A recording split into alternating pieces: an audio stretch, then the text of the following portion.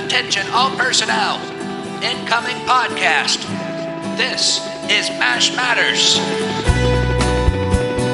Hello and welcome to MASH Matters, the podcast celebrating the greatest television show of all time, MASH. And here's a fella who was on MASH, Jeff Maxwell. Hello, Jeff. Hello, Ryan Patrick. I am very happy to be here because I was on a wonderful television show called MASH, and we're doing a wonderful podcast about MASH called MASH Matters. And boy, do we have a terrific show today. Yeah, this is the first time that we've had two people joining us here on the podcast. Yeah. Without further ado, let's introduce our special guest, Jeff. Here's our conversation with two terrific people, Ken Levine and David Isaacs.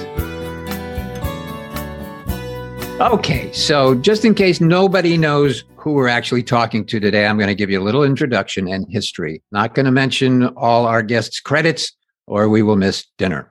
Our special guests are Emmy Award-winning writers David Isaacs and Ken Levine. As a writing team, they are responsible for creating and or writing little shows like The Simpsons, The Tony Randall Show, The Jeffersons, Becker, Everybody Loves Raymond, Almost Perfect, Wings, Mary, Big Wave Daves, Cheers, Frasier, and that wacky little show about doctors in Korea, MASH.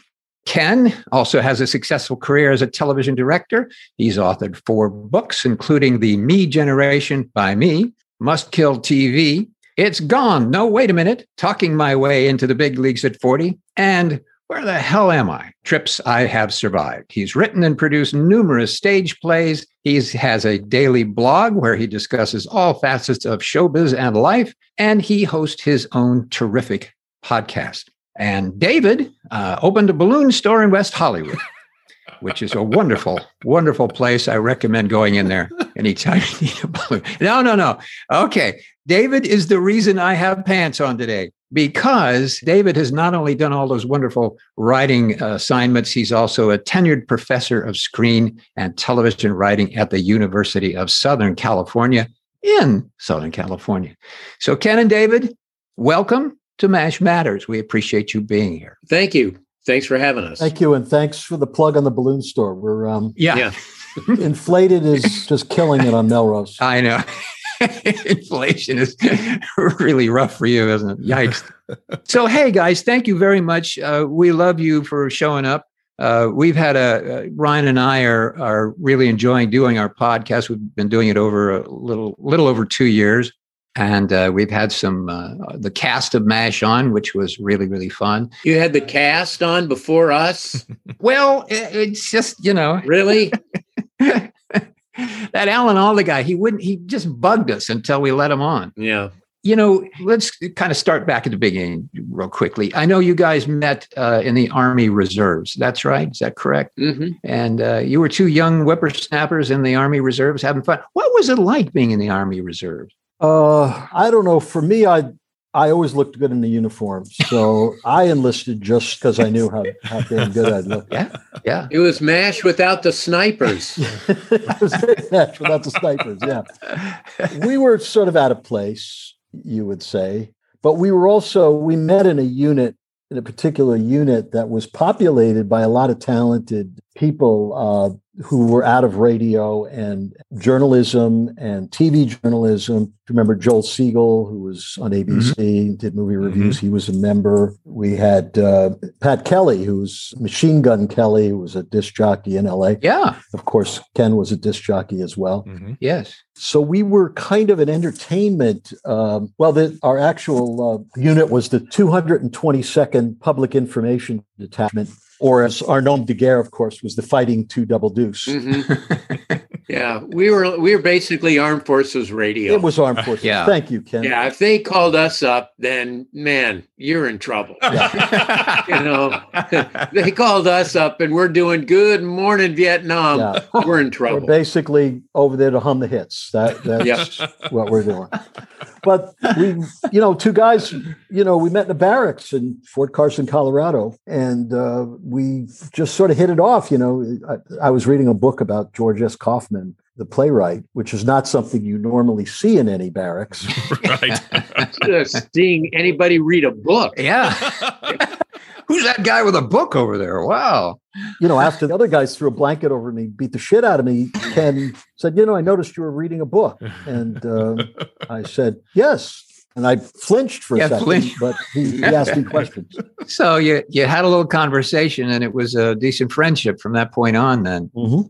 Wow. Yeah. I mean, we had both talked about wanting to write. At the time, I was an all-night disc jockey in San Bernardino, and David was working at ABC in the long since obsolete film department. And then I quickly got fired when I got off of summer camp and came back to live with my parents in LA while I tried to get another radio job. And I called David and said, hey, you want to write a script together? And we met in October of 1973, and we have been partners ever since. Wow. Longer than many marriages in Los Angeles. Yeah. Oh. More than one or two. Yeah. It's like if you write as long as we did, or if you write successfully, it is like a marriage, It is. Except with this guy, it was sex all the time. Yeah, it's such a shame.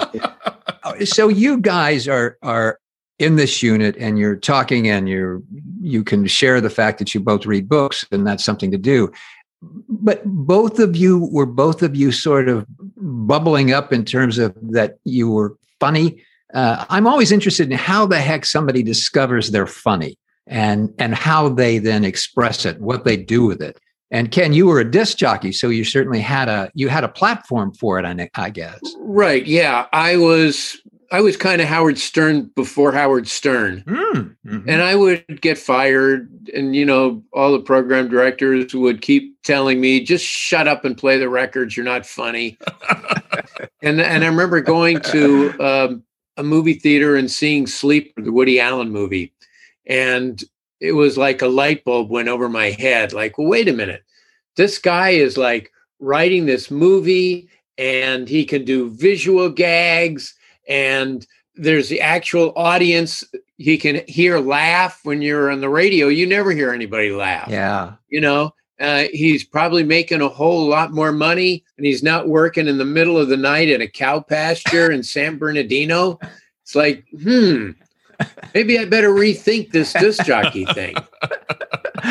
Yeah. And David, what was your moment in terms of being funny? And one of the reasons that Ken and I bonded is I had the same moment with a different movie. I saw Woody Allen's Take the Money and Run, and I remember sitting in the theater alone and just thinking, this is the funniest thing I've ever seen. And if there was a way to do this for a living, or how do I learn to do this, or how do I start writing, or what do I do? And, it's kind of stuff you tuck away for a while until you kind of figure out how you do it. And so for me, I grew up on the East Coast, so I had to come in this direction. It was either go to New York or go to LA, and I wanted to come to LA. So I was lucky enough to meet Ken, and, I guess those things are faded.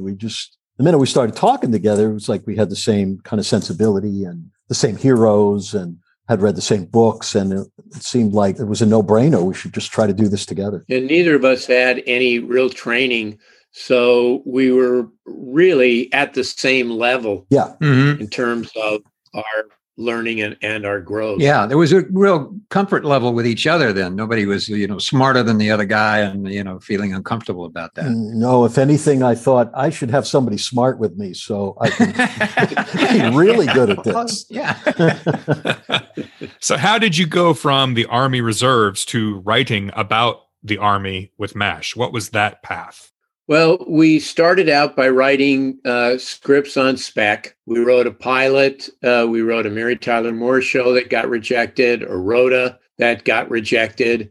And then my mom was playing golf one day with the story editor of the Jeffersons, Gordon Mitchell. And, good Jewish mother said, "Oh, my son is a writer." And he said, "Okay, just have him send a script. And if I like it, we'll get in touch." And so I did, and they liked the script and invited us to pitch at Jefferson's, and we did, and we sold at Jefferson's. That was our first, and then we basically did freelance. We did a couple of episodes of Joe and Sons show that is probably one of the 5 classic TV sitcoms of all time. We did some stories for Barney Miller, and eventually our agent was at the same agency as Gene Reynolds, who was the showrunner of MASH. And Gene was looking for young writers because it was, again, everything is, luck. This was season 5, and Larry Gelbart had left after season 4, and Larry did 90% of the writing the first 4 years. So they were looking for young people, and we were pitched, and Gene liked our Jeffersons. And so we came in and we pitched MASH, and we got a MASH assignment, and that pretty much launched our career. But I'm sure David would agree that had we not had that experience in the Army, that we really couldn't write that show, certainly not with any real authority. I mean, we were very young at the time, we're like 26, and we still felt confident because we knew that world. Yeah, we sort of knew the ambiance, I guess is the way you would describe us. We could write it feeling like we knew how those people talked, or certainly people in authority talked in the Army. The logic, the crazy logic. And then I think we identified with the fact of being trapped in a place, thankfully not in the midst of a war with people dying around you, but at least the idea of being in a place where we didn't feel like we fit. So just that kind of general feeling, I think, helped us along. And of course, working with Gene and Burt Metcalf and being inspired by Gelbart. I mean, Gelbart to us is like Woody Allen was in terms of the hero and in terms of his style and his use of language. And anyone will tell you who wrote on that show, we were all chasing Larry. We were all trying to write that Gelbart style, but only Larry really could do it in a kind of Mozartian way, I guess. Yeah, you were both young guys in the Army. I assume you hadn't gone, you were a professor of writing at USC, and Ken, you've taught writing as well, but you didn't have a teacher while you were in the Army, and nor did you go to one afterwards. So no, here's basically how we learned. We wanted to write a spec Mary Tyler Moore show. And back in those days, the only way to watch a show is to see it when it aired. So that was Saturday night at 9:00. And what we would do was watch the show and hold up a microphone to the speaker and record it, then go back and write a detailed outline of the show. And we did that week after week after week until eventually we started seeing the patterns and we started figuring out how they assembled these shows and what elements they used and when they used them, et cetera, et cetera. So we basically learned the Mary Tyler Moore Show by watching the Mary Tyler Moore Show. Yeah, it was on, if you remember, it was on Saturday nights. It was all comedy that night. And as hard as it is to believe, neither one of us had a very rich love life at that time. So we... I was getting laid today. I'd probably, morning disc jockey in Houston. And so we that was our Saturday night, which was a treat for us because we were trying to write it. And as Ken said, we would record it, the audio. And somehow, in a strange way, it was better that way because you would key in on the dialogue and you're not as distracted by the funny moving pictures, but it was a way to kind of listen to it and kind of key in on it more. But we studied really hard in that way, and we kept at it all the time. Every weekend we wrote, and then we try to get together about 2 or 3 nights a week just to keep moving forward. Wow. Luckily, I worked at ABC, so we could use an office there in the old Talmadge studio, the Prospect and Talmadge in East Hollywood. So we had a place to write at night, and we'd grab something to eat. It wasn't bad. It was a couple of years of just trying to get ahead like that. Yeah. You're really self-taught. I mean, that's a pretty astonishing thing to do. I mean, especially now at schools, you can get, you get DVDs, you go online and people teach you how to do things. You were out there kind of in the middle of nowhere trying to figure it out, piecing it together as you went. That's pretty extraordinary. And then going from that to sitting with Gene Reynolds, a guy who has more experience, than anybody. Yeah. We learned so much from Gene, of all of our mentors, and we've been blessed to have great mentors. but I don't think we learned more from anybody than we did from Gene Reynolds. Yeah. We learned really how to write, how to tell stories, the importance of humanity. We learned so much from Gene Reynolds. Can you give us one thing that he kind of said that stuck with you, just kind of one idea or concept that helped you? What I think we learned most from Gene, because I'd never seen anybody sort of break down a story before. And we used to meet him at his house up in the Hollywood Hills, and we would send ahead the outlines. And then we watched Gene sort of take it apart.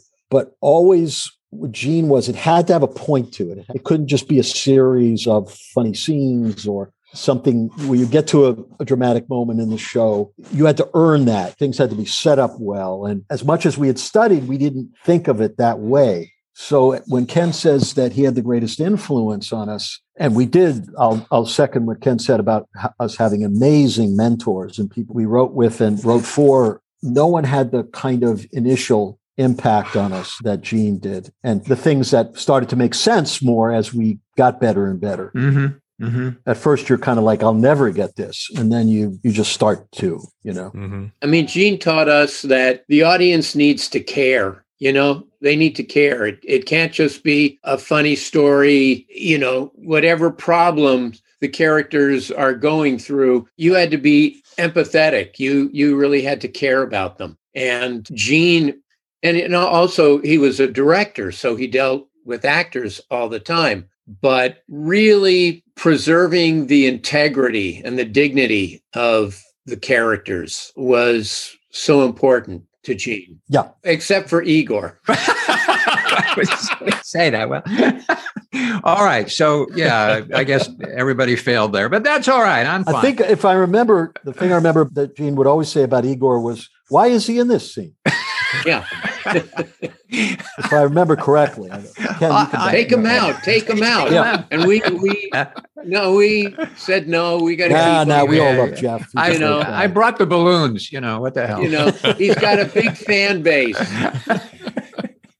In his own. He's the reason people watch. Exactly. Hey, the ratings were not good the first season or so. And when I came on the show, they bolted up. I'm telling you. So come on. The fact that they moved you from Sunday to Saturday in between All in the Family and the Mary Tyler Moore Show, that had nothing to do with it. Not a thing. It was adding Jeff Maxwell Absolutely. To the cast. Thank you very much. I believe in the former theory. I believe it was when Jeff hit the ground that the show really took off. Thank you. Straw that stirred the drink. It's probably not the balloons, I guess. Yeah. Well, you talk about, so that everybody cares about the character and is empathetic. That's kind of a tough thing when you got a character like Frank Burns. That took a great deal of skill to build in our empathy for that kind of character. It's true. But what we also tried to point out with Frank Burns was just the sort of sadness of this guy's life. Mm-hmm. Yeah. So what is the key to writing for a character like Frank? A character that you don't relate to on a personal level? You have to find the reason why that character behaves the way they do. Fear is a big motivator in comedy. Frank is probably his fear of being found out, feeling less than. And so he builds up his importance. And so suddenly you have this guy who's sort of relies on authority. And that makes him kind of an easy target for Hawkeye and Trapper or Hawkeye and BJ. So, you think that you have to think that way. You have to kind of put yourself in the shoes that way. Why is he doing the things he's doing? I think it also has more to do with if characters have a lot of faults, they're easier to write. Yeah. If the character is vain, if a character is a liar, if a character is cheap, it's much easier to mine comedy from those characters than somebody who is, very sweet and always nice. Give me a flaw, give me a flaw, Mm-hmm. Tell me 10 things about this person and they better not be all loyal, friendly, happy, good-natured, right. Generous, Uh-huh. What am I writing? Igor. Yeah, you were just talking about me. Writing Igor. Writing Igor. Well, if you're in terms of writing for an actor, we all feel closer to various people, at various times, and who we meet or Is it easier to write for a character when you have a certain resonance with the actor, or does it matter? When you say resonance with the actor, what do you mean? Well, a certain feeling. I don't want to say friendship because not everybody gets really friendly on those sets. But if you have a certain affinity for an actor as opposed to another, yeah. Is their character a little easier to write for than the one that you don't have that feeling with? Yeah, there is. It's not on MASH, but there's a character actor named Chip Zien, and he was a regular on Almost Perfect, and he's done 13 Broadway shows. He was in Into the Woods and everything. But I just channeled this guy. This guy is just like in my voice, and I will pitch lines that he will just nail. So I tend to write for that kind of character. And I'm always looking for someone as good as Chip who can actually do it. Some characters you just have a kind of natural idea for. I mean, I love writing Klinger stuff because I just got the desperation, I guess. So my mind went there. Ken, for some reason, not that he's from Ottumwa, Iowa, or he was a clerk in the Army, but he could channel Radar. I mean, I just tuned into Radar. He could like twist the syntax on the first time. And I go, that's the right way to say it. That's perfect. Yeah. And Nurse Bigelow. I was the voice of Nurse Bigelow. Oh, that was you.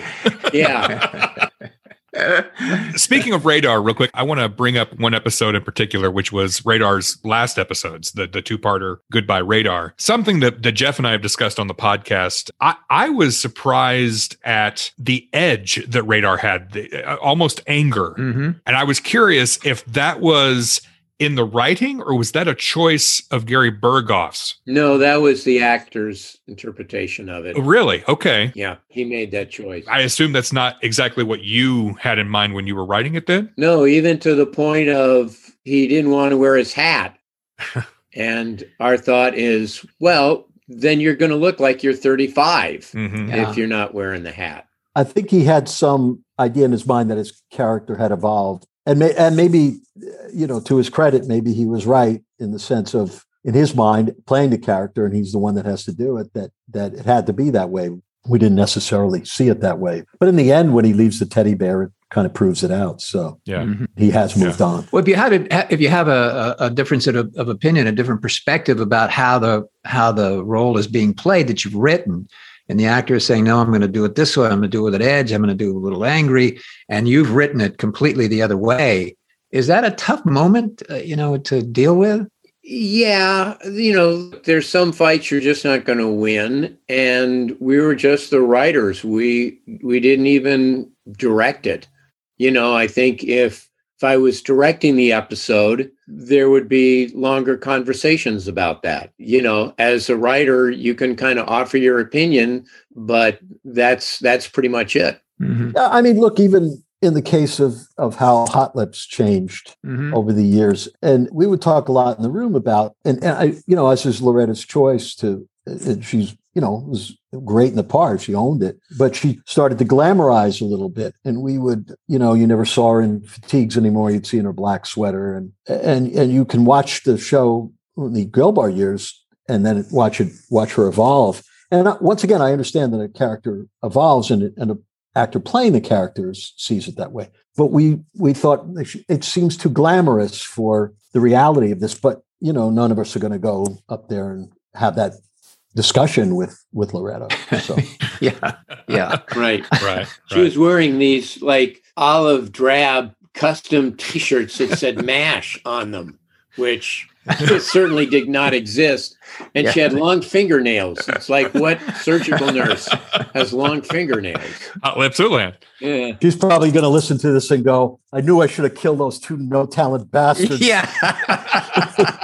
Back then. No, never had a problem with the betrayal. It was just the decorative part of it, Yeah. Another episode that you two wrote that is a particular favorite of mine and many MASH fans is Point of View. Mm-hmm. I'm curious not only about the genesis of that story, where that idea came from to do it from the soldier's point of view. From a technical standpoint, that was a drastic change from the norm. Is that something when you write something like that, do you have to talk to the cinematographer cinematographer and say, can this even happen? Or is it one of those instances where you just write it and ask forgiveness? In this case, we just wrote it and figured, okay, director magic. And so much of the credit of the success of that show, I would say 70% goes to Charles Dubin, who directed it. He did such a magnificent job. And you have to remember, too, back in those days, which was like 1977, 1978, they didn't have handheld cameras. You know, he had this big honking camera and to negotiate all of that and to put it in helicopters and everywhere else with a time limit of days. You know, we only have so many days to shoot this. He did an absolutely magnificent job. The trick in that, which we didn't think of until we watched some point of view movies, some subjective camera movies. The particular one was Lady in the Lake, which is a Robert Montgomery, Philip Marlowe film where the camera is Philip Marlowe. And the only time you see him is if he's looking in a mirror with somebody. And we watched that. And what struck us was how boring it was when the characters just talked to the camera while he talked back to them. So there was no sort of motion to the whole thing. Mm-hmm. So they're listening and then they're talking. And we thought, that's super boring. So I don't know who it was. Might have been Ken or Bert. I don't remember. But somebody said, we should not have the patient talk. That way everybody can just be talking to the camera. And so that's the wound he had was being shot or having shrapnel in his throat, so he couldn't talk. And that eliminated the fact that he had to talk back to them. Great idea. And that was a big get for us. Yeah. We could have done it the other way and found it intensely boring. Yeah. So much collaboration was going. Did you have that sense on MASH, with tremendous collaboration between everybody, producers, writers, actors, and so forth? Was it any different than other shows that you've been on before?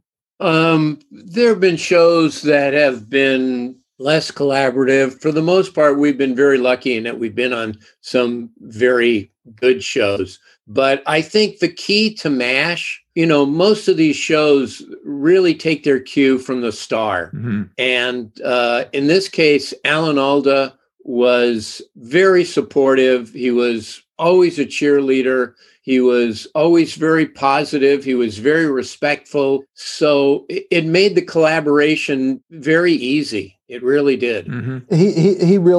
He was the leader in that sense, which is always great when you have an ensemble show and the star takes the mantle and is both leading and generous and, of course, talented in his own right. Because he'd bring things to it that you weren't thinking of when you wrote it, and he would just enhance it that way as an actor. We would go over the script many times before it went to the table, and then at the table we would talk about it. You know that, Jeff, that we would go back over it after it was read and discuss it, and that's the tone that Larry and Gene set right away with Alan. And the script was what they were going to do. Things have changed a lot. Sometimes things are much more improvised now. But the respect for Larry's writing set such a tone of that the script was the script, and we're just all going to make it better and work it. It was so great to be around people who were kind of grown-ups. Yeah. Yeah. And very insightful grown-ups. And we were the kids. Yeah, right. Insightful and elegant people, Oh, totally. That's a great way to describe them. Two great words to describe that group. Yeah. Yeah, it was a wonderful experience for me. I was a goofball kid, came out of, I was running around in nightclubs with my partner, and I had no idea what I was stepping into. I mean, I knew there were movies made and kind of how they were made, but I had no real sense or experience on a set. So when I got there and watched all this happen, I was pretty impressed. And then when I began to recognize how good it was and what a wonderful place it was for me to be and grow in, because I did grow up there. I was there on there for 9 years, and I did grow up and learn a great deal. So yeah, being around those kinds of people and you and the incredibly talented people that just covered that whole show was really a remarkable experience. Well, you also were conscious of the fact that in a time where there's some really great comedies, we've mentioned the Mary Tyler Moore Show, and it was All in the Family and The Odd Couple and Maude, and even the sort of more trivial stuff was good, Happy Days, things like that of the time. But there were some really sharp, great writing it. Still, you knew that this show was by itself. There was nothing quite like it. It was dealing with something that was on its own unique. So we were always conscious of how special, how lucky we were to be a part of something so uniquely timeless of its time. And to this day, it still remains a favorite of people. So we were lucky, Yeah, we were. So after MASH, you go to Aftermath. Oh, never say that word. Yeah. I'm sorry. I said it. I'm going there. I'm just curious about your general thoughts. It lasted 2 seasons, but of course it never did come out of the shadow of MASH. Why do you think it couldn't capture that same magic? I think the premise, just, a comedy set in a stateside Veterans Administration hospital is not probably the best idea. I will say this, though. Larry Gelbart created it and came back. And what drew us to the project was being able to spend a year or more working hand in hand with Larry Gelbart. Yeah. Boy, I treasure that. I would write Webster. I would write any show to have that opportunity. Yeah, I agree. I wouldn't have traded the experience. I mean, it wasn't successful, and it was it lost its audience immediately, almost within a couple of weeks. People were like, "This is not for me," and we probably didn't attack it. I mean, if we were going to do something like that, we probably should have done it in a completely different way. We should have been much more cautious about who was going to take us through the show, because we were taking 3 of the supporting characters from the old show. But we needed someone to drive it, in a sense, as great as those people were. But we never thought of it that way. We just kind of wrote it. But I wouldn't trade the experience, because we got to hang out with Larry. Sure. Which was learning and fun. I would say it was like being on a basketball court with Magic Johnson. He would make you better. Yeah. He would set you up like Magic would find you in the exact best place for you to get the ball. And that was Larry. Working with Larry, you were so inspired, and Larry was so good at kind of giving everyone what they needed that never would have traded that, even if the show wasn't a success. I thought you did write Webster, Ken. I thought that wasn't, I didn't read Webster. I swear. That was Daniel Webster. Oh, Daniel Webster. Okay. How many MASH episodes did you guys write? 19 or 20. I'm not sure. 19 or 20. That were ours, that we wrote. And we rewrote a lot. Yeah, because you were not just writers, but there was story editing, and we were essentially the head writers. Yeah. How much uncredited work did you do? Well, you could say we did a lot of uncredited work. You know how it is on television. You share the credit, and you might have written a good portion of the episode, but the author gets the credit. And that's been true for us sometimes as well. Things got rewritten and we got credit, but it was Ken and myself and pretty much Ronnie Graham and Bert. And then we added Larry Balmasia, a very small staff. It was just basically us. And Alan, of course, contributed to the writing as well, but it was very small compared to these days. It was a small group.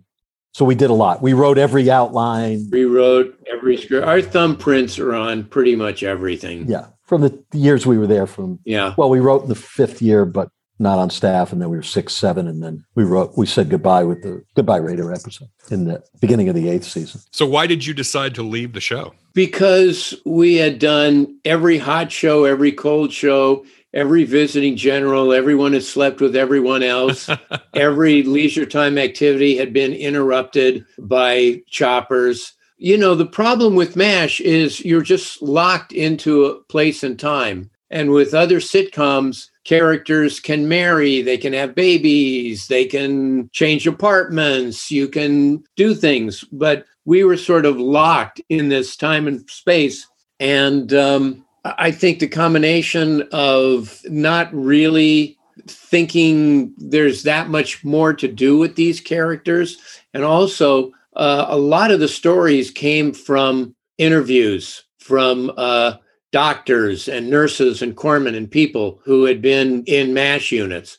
Over 7 seasons, we had picked those bones pretty clean. And as you know, we would do 2 or 3 different stories every episode.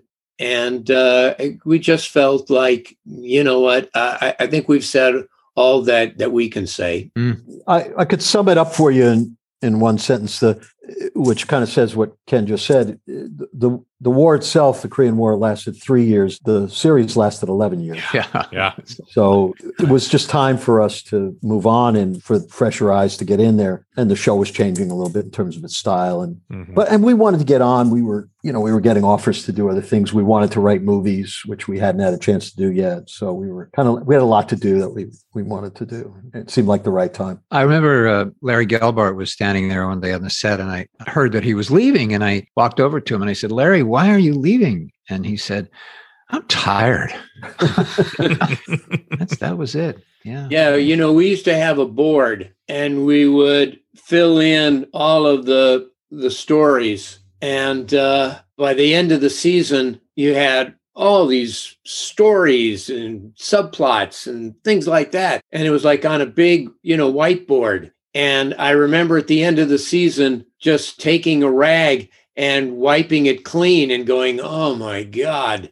To look at that board anytime you were on a show, regardless of the show. And in those days, you did 22 or 24. If you were a successful show, you did 24, sometimes 26. Yeah, we did 25 every year. We did 25.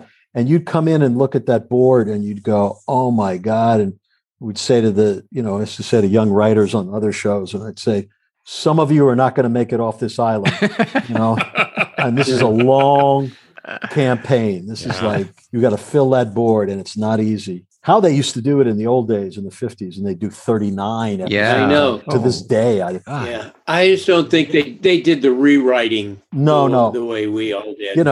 I'd say, I'm tired. Let Ricky Ricardo sing Cuban Pete again in this show. And they're all dead anyway. So see what it does to you, for God's sake. I used to say, "Oh, that's how they did it." They'd have Ricky sing a song. Yeah. People listening to MASH, they turn on the thing and they look at the show and they look at an episode and you go, "Wow," and it's 26 minutes or whatever it is. I don't think anybody has a sense of actually how that episode showed up. So taking one episode, can you just briefly run us through how that episode shows up from beginning to end? Okay, well, probably starts, at least one of the stories would start from the research. We would find something and find a way of using our characters. And then we would try to find a complementary story. And if one was comedic, we would try to find one that was a little more dramatic and find a way for the two to dovetail. And then we would plot out the stories. And usually MASH had 5 scenes in each act. And oftentimes you would deal with both stories in the same scene. But if you go back, there's pretty much 5 basic scenes in Act 1 and 5 basic scenes in Act 2. Then we write the script. Then it gets polished. It gets sent down to be printed. Then the actors arrive. And there was only a 4-day schedule on MASH. The first day, we would have the table reading on the stage. And as David mentioned, after the reading, we would go page by page, and everyone was invited to offer their suggestions. Then they would spend the rest of the day rehearsing. And after they would, block out a scene, we would come over and we would watch it. And we did our rewrites in the mess tent. We basically sat in the mess tent, the 2 or 3 of us, and did the rewrite. And I would say, "Would you get that guy with the ladle out of here? He's bothering me." Yeah. Get that guy with the creamed weenies, please. Who's the guy with the out of the porn? Step away from the mess tent. So then the script gets printed, and for the next 3 days, the show is filmed. Usually, one of the 3 days was out at the ranch, out at the Malibu Ranch, and they would be shooting in the summer from dawn till dusk. And after 4 days and the show was filmed, we would begin another one. But meanwhile, that show would go to editing. And back in those days, you edited on film. So they would edit, and then we would go and see a rough cut, and everyone would offer suggestions, and they would go back and re-edit it. And then it would go through the process of color balancing and, adding sound and adding voices in the background and things like that, and credits and music. And we would see one last final version of it, and then it would go to CBS. And that was it. Every week. Wow. That's incredible. It's a lot of damn work. Yeah.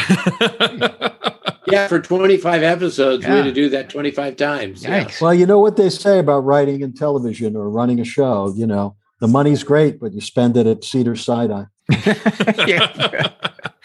Looking back, is there a particular scene or even a particular line that you are proud of? Wow. I would say from our very first episode that we wrote called Out of Sight, Out of Mind, we have a speech where Hawkeye talks about what it is like being blind. Something fascinating's been happening to me. What's that? One part of the world is closed down for me, but another part is opened up. Sure, I keep picturing myself sitting on a corner with a tin cup selling thermometers, but I'm going through something here I didn't expect. This morning I spent 2 incredible hours listening to that rainstorm. And I didn't just hear it, I was part of it. I bet you have no idea that rain hitting the ground makes the same sound as steaks when they're barbecuing. Or that thunder seems to echo forever. And you wouldn't believe how funny it is to hear somebody slip and fall in the mud. It had to be burned. Beans, this is full of trapdoors, but I think there may almost be some kind of advantage in this. And it wasn't in the outline, but we just thought, there's no moment here where Hawkeye expresses what he's going through. So let's put it in, and they can always take it out if they don't want it. And we must have spent like 3-4 days writing and rewriting. It's like all on napkins and things from when we're in restaurants, and and Alan does a masterful job of delivering that speech. And the speech that he gives is word for word the speech that we wrote. Really? And so that would be my all-time favorite speech. Wow. Yeah, I would agree. A lot of stuff I love that we did, but that was our first show we wrote, and it was such a degree of difficulty on that for us that literally we walked around blind a couple of hours. Good. Led around Benedict Canyon by our agent. Well, we both had blinders on to just try to feel what it was like or sense it. Really? And we had help from one of the featured actors in the show, Tom Sullivan, who talked a lot about being he was blind, if you remember. Sure. But it just took us forever to write that speech. And we were always like, is it lyrical? Does it have the right sounds? But then you get Alan to do it and you go, yeah, that was pretty good. Yeah. What a beautiful instrument to hand it to. Mm-hmm. Yeah, exactly. What a great way to say that. Yeah. I hear people talk about writers. Well, some people are good at stories, some people are good at jokes, some people are this. How does that work? What does that really mean? Somebody's go, well, this is a better idea for the story if somebody does this, and then somebody else comes in and says, well, it'll be funnier if he does that. How does that break down? Well, if somebody's good at story and somebody's good at a joke. That really comes more into play, I think, on multi-camera shows where, you see run-throughs every day and then go back to the office and rewrite. There are certain writers who are just very quick, very funny in a room and pitch great jokes. They might not necessarily write scripts with tremendous amount of depth. And you may have other writers who are very good at story and solving story problems who are kind of quiet and not really comfortable in that room type situation.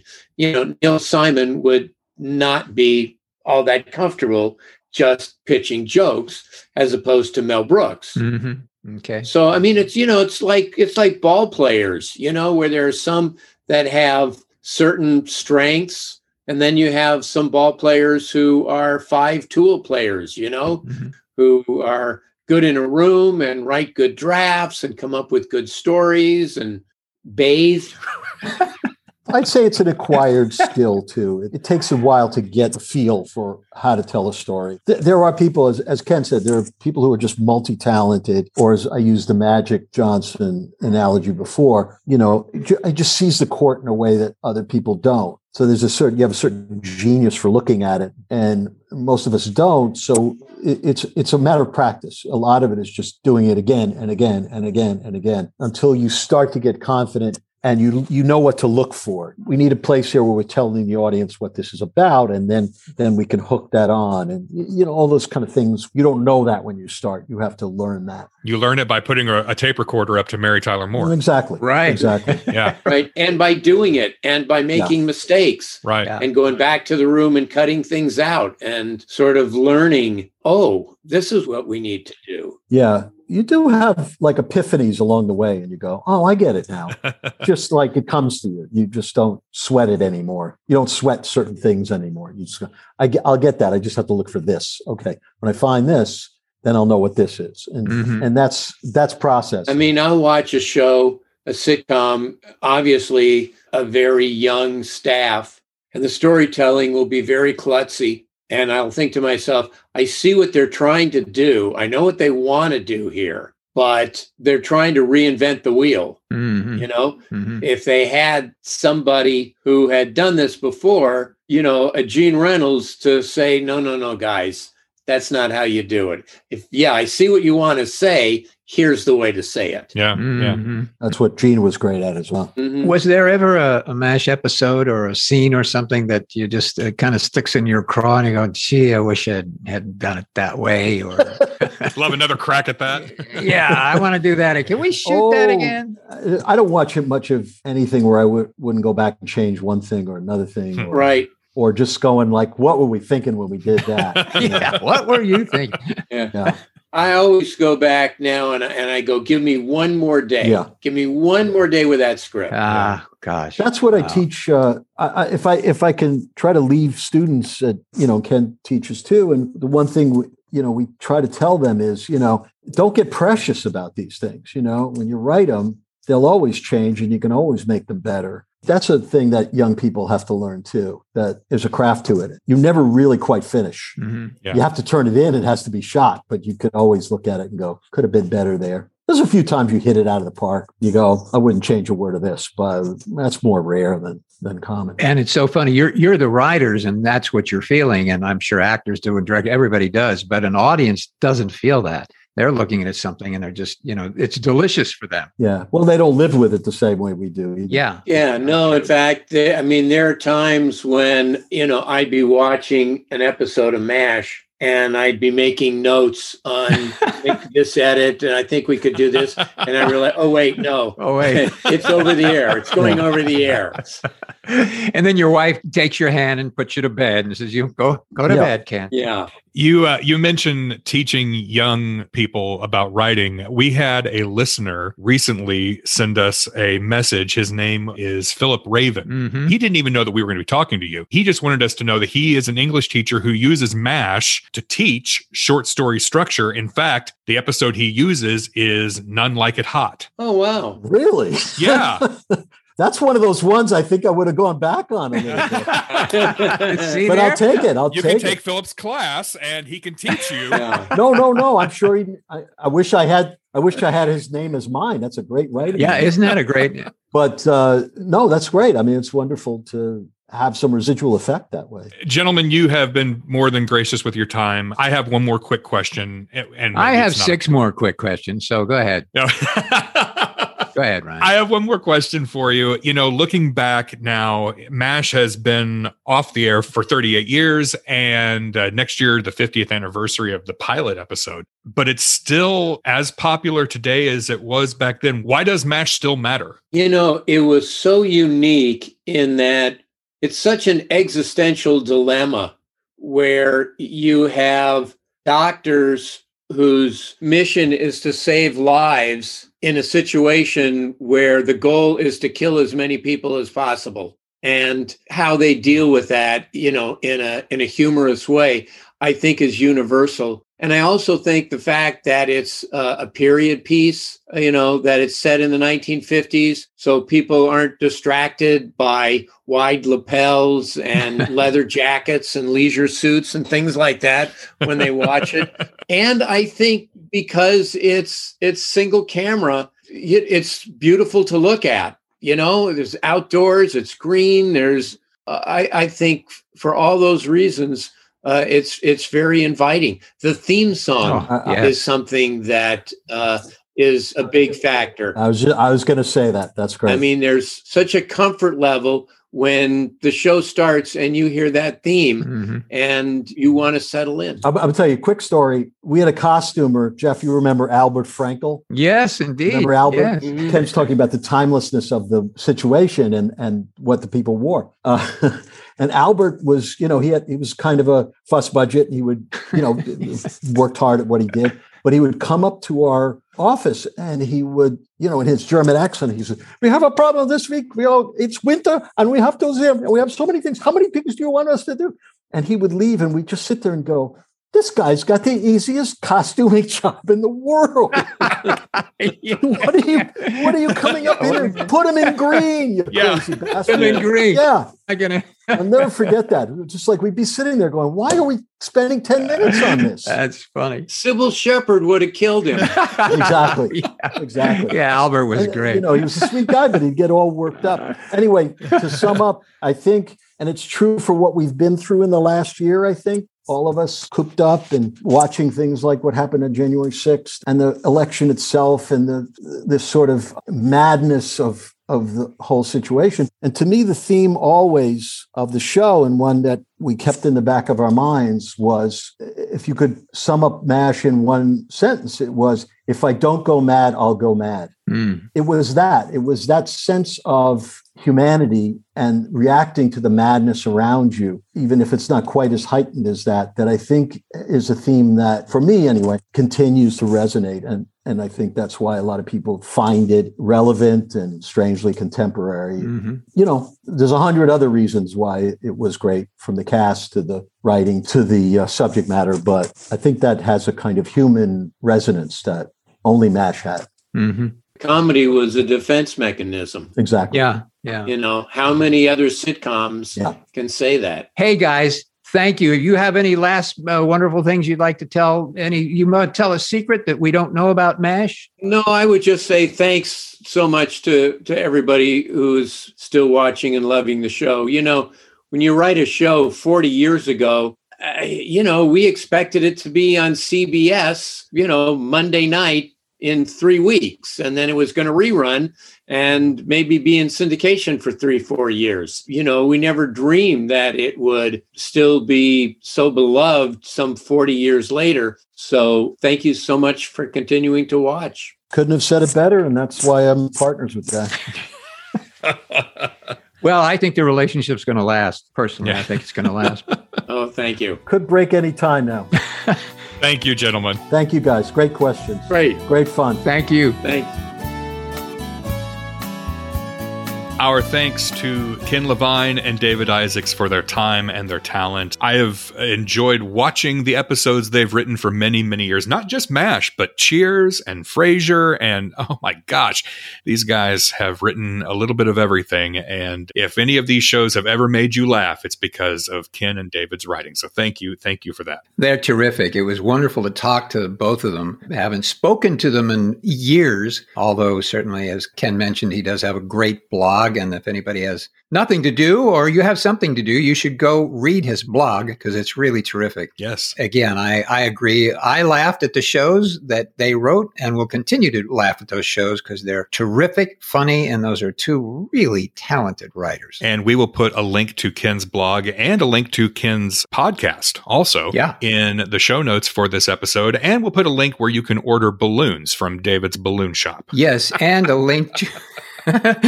also a link to, I think, Ken's bank routing number. That'll help some of you. So good luck to you out there. We would like to say thank you to our Patreon VIPs, Jeff. Private Richard Hamilton. Private Matthew Booth. Private Joseph Fosco. Corporal Dago Punk. Is that real? Oh, Dago Punk? Really? Okay. Captain Leighton Worthy. Captain Brandon Weatherford. Major Alan Iverson. And Major Carrie Gajowski. Thank you for signing up to be VIPs at Patreon and supporting the show. You too can support the show for as little as $3 a month, and you can unlock some really cool rewards. Just go to mashmatters.com/support. Couple of things here. First of all, I do want to point out that I'm pretty sure that Major Allen Iverson is not the Allen Iverson who was the professional basketball player. Allen spells his name a little bit differently. If it is, he can sure pony up the $3 a month. I mean, really. Come on, Alan. And yes, Corporal Dago Punk is somebody we also mentioned. Dago Punk is an artist. She is the one who sent us some lovely gifts. Yes. These little trading cards of some original artwork of the MASH cast that are really, really cool. And we'll put a link where you can find those and actually where you can purchase those as well. We don't get a cut unless Dago Punk wants to give us a cut. But, we'll have our lawyers get in touch with Dago Punk's lawyer. We're going to lawyer up We'll Dago. get all of that figured out. Yeah, we'll get all the details ironed out. But we'll put a link to those in the show notes here for this episode 62 at mashmatters.com. Yeah, those cards were so terrific. They're her artwork of all of the cast of MASH, and on the back of the cards are some funny little sayings. So she did a great job. Terrific artist. She's terrific. You can find us online, mashmatters.com. You can also find us on Twitter, Instagram, Facebook, YouTube. We're everywhere, Jeff. We're like a fungus. You just cannot get rid of us. Kind of like mushrooms or something, aren't we? Like dandelions. We just keep popping up. Yeah. You try to pluck us and get us out of your life, and we're back. You can't escape you're us. dead, pal. That's it. You can also call and leave a voicemail under 3 minutes in length at 513-436-4077, or you can send us an email, mashmatterspodcast@gmail.com. If you want to leave a message longer than 5 minutes, here's Ryan's personal phone number, 657 Wait. No? There may be some creditors listening out there. Oh, all right. Thank you for listening. Until next time, here's looking up your old address.